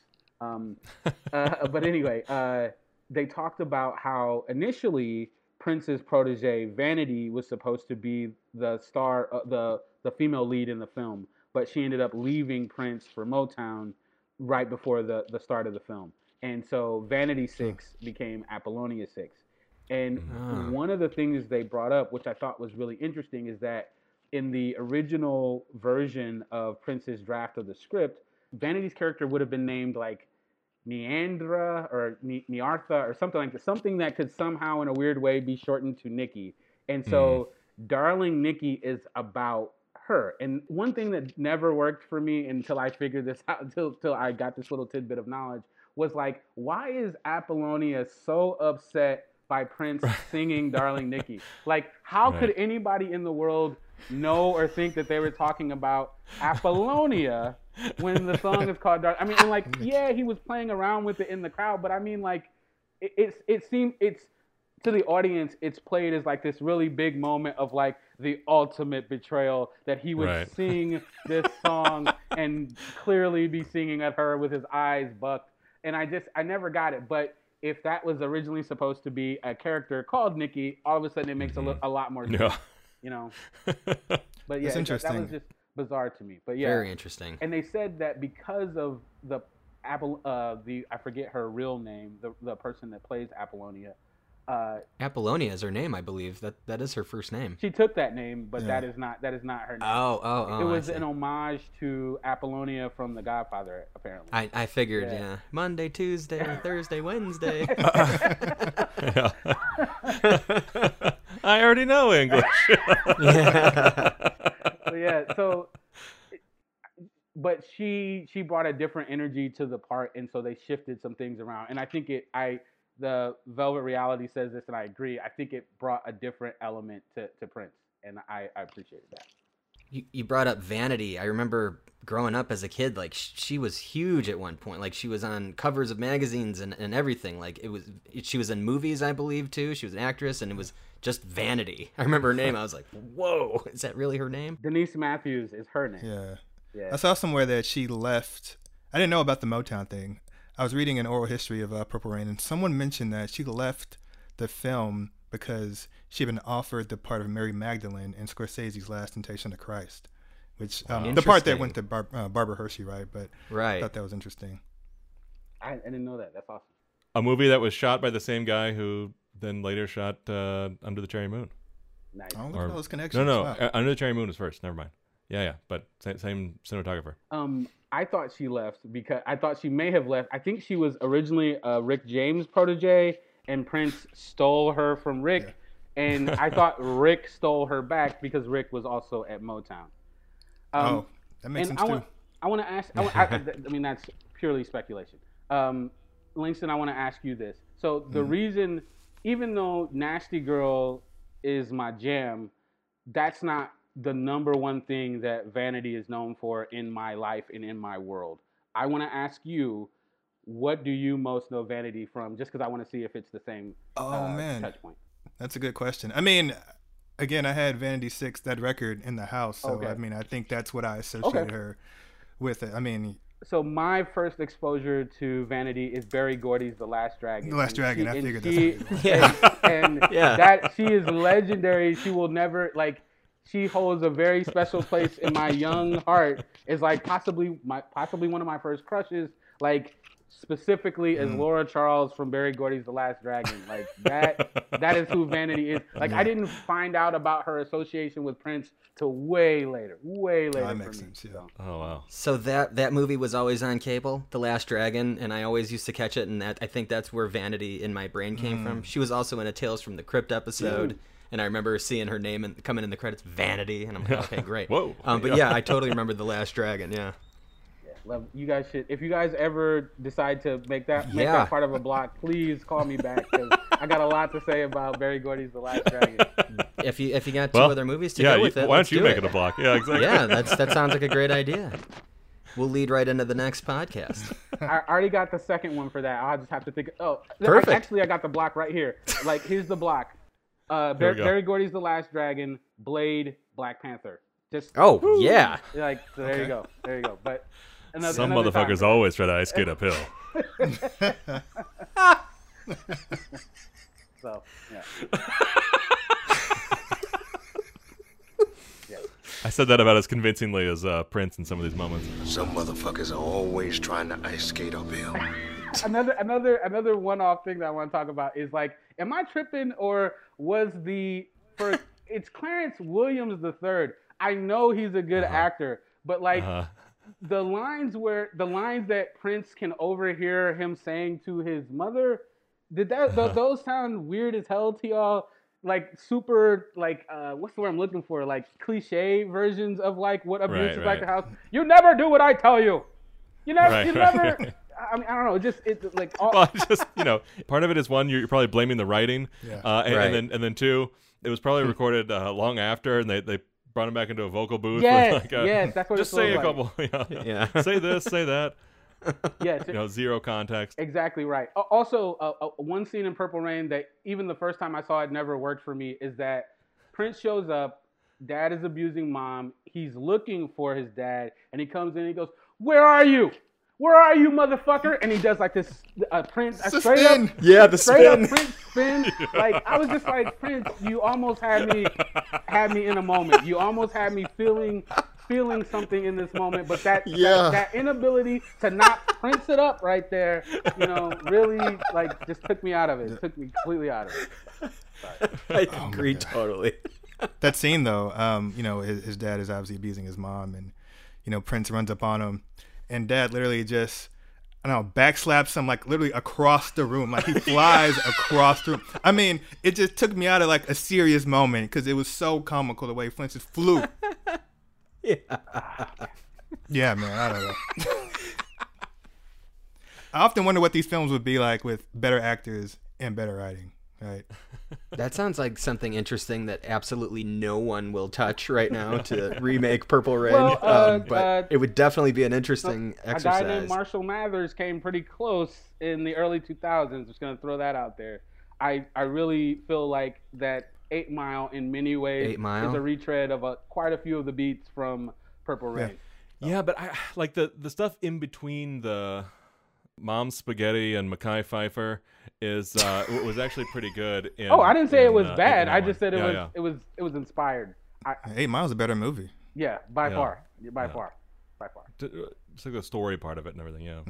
I think Kingpin stole a lot from Under the Cherry Moon, especially the beginning when Prince is walking through and eating people's food as he walks past, or just handing him his food, or in that farmer's market. I was like, he's like Roy Munson. Oh, and the landlord. Oh my god. Yeah, exactly. Yeah. It was like the beginning of Kingpin. Speaking of that Under the Cherry Moon walk through the market or whatever, I did love the scene where, and again, this is just another one of the like super kind of cool signifying to Black people specifically, like that, like without forcing it, that he's part of the community, is when Prince runs up on the kids and like he has the basketball and he's like, when y'all gonna get a job? Like, I mean, like that felt very, very organic. That felt very, very real. And so in this very in a lot of ways manufactured world, when Prince, I felt like when he was leaning into himself, I felt that, you know what I mean? And that's just like a very, very small moment in what is I think we're agreeing is not a great movie, but it's meaningful to me because again, that is a theme of Under the Cherry Moon for me, is like that, again, that signifying to Blackness, even if I'm also eschewing what Blackness traditionally is and challenging, things about Blackness as well. So no, that's a really good point. I hadn't considered that scene in particular, and it was like, you know, for me, I was like, okay, how is he talking to these French kids in English? And like, you know, excellent point. Yeah. No, but I appreciate your reading a lot better than that. Than my like cynicism or whatever. Yeah, because it had been so long since I've seen Under Cherry Moon, I was like, yo, does he like do any like trick dribbling in this part? I was like, I was waiting for that. I wanted him to shoot the ball. I wanted game blouses, yeah. Yeah, exactly. Would you like to play some basketball? I was waiting for that. Oh man, we almost made it without making a reference to that. Almost. And you even brought up Rick James, and we didn't go for it. Didn't touch it. Here's another random one-off aside. So in the original version of Graffiti Bridge, before it became merged with this vehicle that was supposed to be a movie about the time, or where the time was the star, it was a vehicle that Prince was going to do first with Madonna, and then Graffiti Bridge was. Graffiti Bridge. But this is like a completely like almost the only thing that's is similar, I think, really is the title. And then I think he was post Batman, he was dating Kim Basinger for a while, and she was gonna be the lead, and she ended up dropping out, or maybe they broke up or something like that. And so that's how we end up with Ingrid Chavez as that role kind of went to her after the two leads that he had in mind passed. Bummer. So. Wow. Yeah, that would have been an interesting one with no Kim Basinger. No, I'm glad. I'm so glad. Yeah. Ooh. I mean, to hear I'm sorry. What's the lead actress in Under the Cherry Moon? What's her name? Kristen Scott Thomas. Thank you. Apparently she I won't say hates Under the Cherry Moon, but definitely you know, it was a questionable thing for her. She doesn't look back on it and go, man, that was a really great thing I did with that crazy ass movie with Prince and Jerome Benton. That was one of my favorite things. Oh, it was her first feature, right? Yeah. So I'm very critical of Prince in these movies.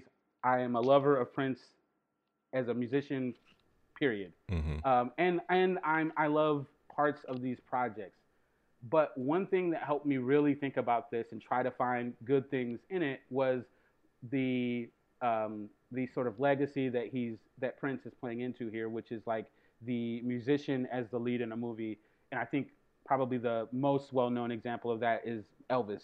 And when we think about when I compare things like Purple Rain to, I've watched parts of a lot of Elvis movies because my mom is into that for some reason. And so when I put it in that aesthetic, everything makes a lot more sense, and I'm a lot less like hypercritical because it's part of this legacy of pop stars starring in films. You know, Sinatra even, I think, you know, going further back.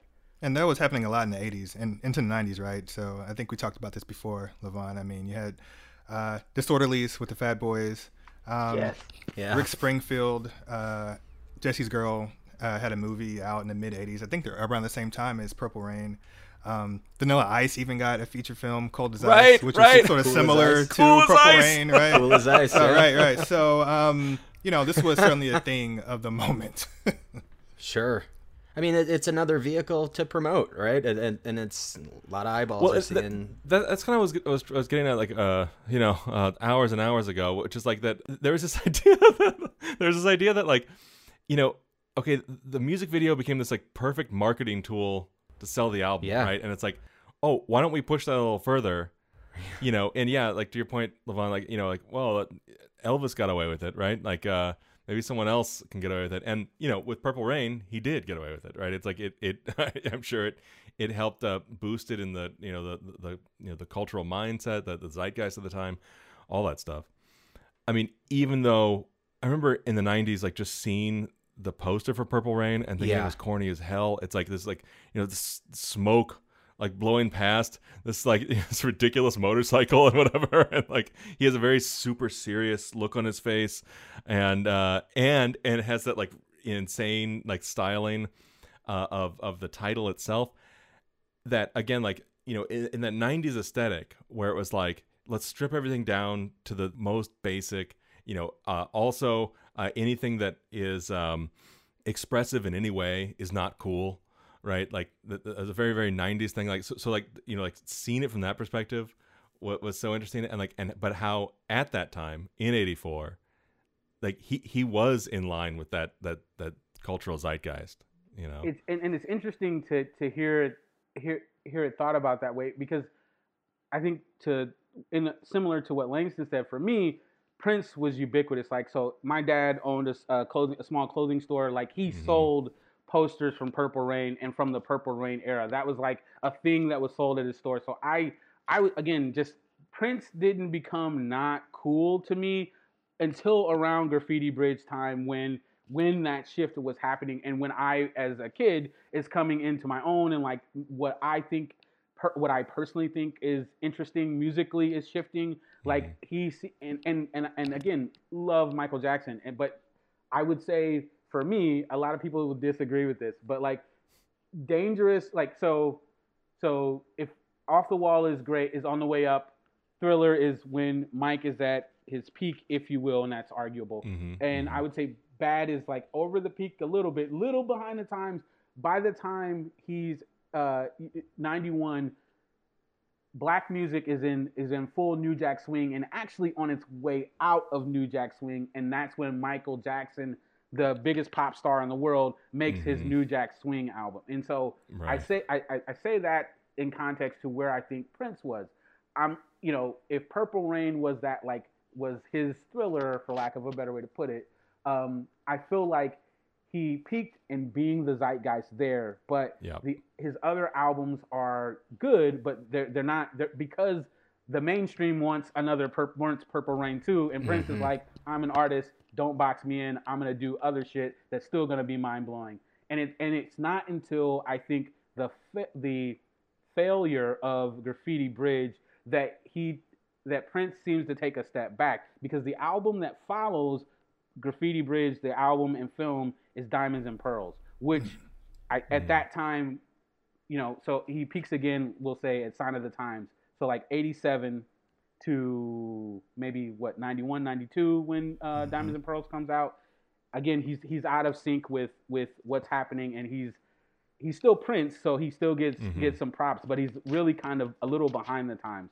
And I think that's what makes Graffiti Bitch so cringeworthy to me. That it's like, for me, it's he goes, maybe I need to think about like, I don't know. He's just like, maybe I need to reconsider like going my own way all the time. Like maybe there are things I can give them and still be me and still be Prince. That's not right. That doesn't feel. So I didn't see this movie when it came out. I saw it. This is all retroactive looking at it, but I feel like I would have thought it was pretty cringeworthy at the time also, right? You know what I'm saying? Like, this is just like, this is bad, man. This is like a bad movie, bro. Like, well, and that's just to clarify that is what I meant. Like that, like, you know, in the sort of 90s, looking back at the aesthetics of 1984 there, yeah, you got some of that cringe. I mean, even though it was right on top of it culturally then, but I'm saying like in like, let's say even 1995, right? Like you're looking at like what popular culture's like then, and looking back at what it was 11 years before that, it was so different, right? And it's so like you know, it seems like from another world. Yeah. I'm just thinking about Graffiti Bridge. Sorry, I'm shaking my head. Because it's like, man, Graffiti Bridge is rough, man. Graffiti Bridge is like, it's the whole spoken word aesthetic. You know, right. I don't know. All of that just really seems rough. Really seems rough. So, all right, that's it. That's all I gotta say. Well, do you guys want to plug anything? What you're working on? Any projects? Current projects? We'd love to hear about it here. Nothing to plug really, but you know, you can follow me on Twitter at StreetFolkLCW, Instagram at Southside Supervillain, and I sometimes write at www.streetfolk.org. I don't have anything to plug either. I'm just out here working. You can follow me on Twitter at Levon Williams on Twitter. Don't follow me anywhere else. I don't really do much anywhere else. But if you're if you're hardcore Prince fans who are very offended by the things that I said, I'm Jeremy Floyd. You can reach me at Floyd Annoyed on Twitter. Oh boy. Well, we'll make sure to confuse those links in the description of this thing. So. Well, it was a real pleasure having you guys on. I hope we could do this again. Yeah, thank you guys for. This was fun. Yeah, I enjoyed this. And thanks for coming with so much of the info too. Like that was really helpful, and we love the one-offs and trivia. That's kind of what this is all about. So really appreciate it. Right on. Okay, great. And next week we are going to be looking at the Ed Gein trilogy with a returning special guest, Adam Furberg, who was on the Dark Side of Trek episode. We're going to be talking about Psycho from 1960, Texas Chainsaw Massacre from 1974, and Silence of the Lambs from 1991. Yet again, a triple block of horror that we just can't seem to get away from, but I love it. Yeah. You'll be surprised to learn that we're doing horror again. You know, it's been so long. We didn't do horror last episode. Oh, wait, yeah, we did. Yeah, so just like some of our other discussions, we won't be able to imagine remakes for these because they already exist for at least 2 of the 3 of them. And you know, it will be interesting to kind of like tie them all together, because if you didn't know that they were connected with the sort of murders of Ed Gein, you would be kind of surprised to see that there is some sort of connection between the 3 of them. Yeah, lots of similarities with these, and it's really interesting to go through these together. So looking forward to this one. Yeah, no, and it'll be fun because you know, Adam will make it funny as well. So exactly. All right, well, thank you so much for listening. Please make sure to subscribe and follow us on all the podcasts and social platforms at the Grindhouse Institute. And if you really want to give us a boost, check us out on Apple Podcasts and leave us a rating and review. It helps us to get noticed. Thanks so much, everybody. We'll be back next week. Ciao.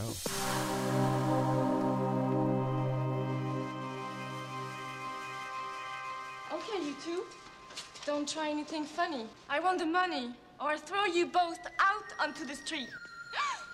That's right, Cotton. Give that Bela Lugosi look. Throw me onto the street, huh? Fascist.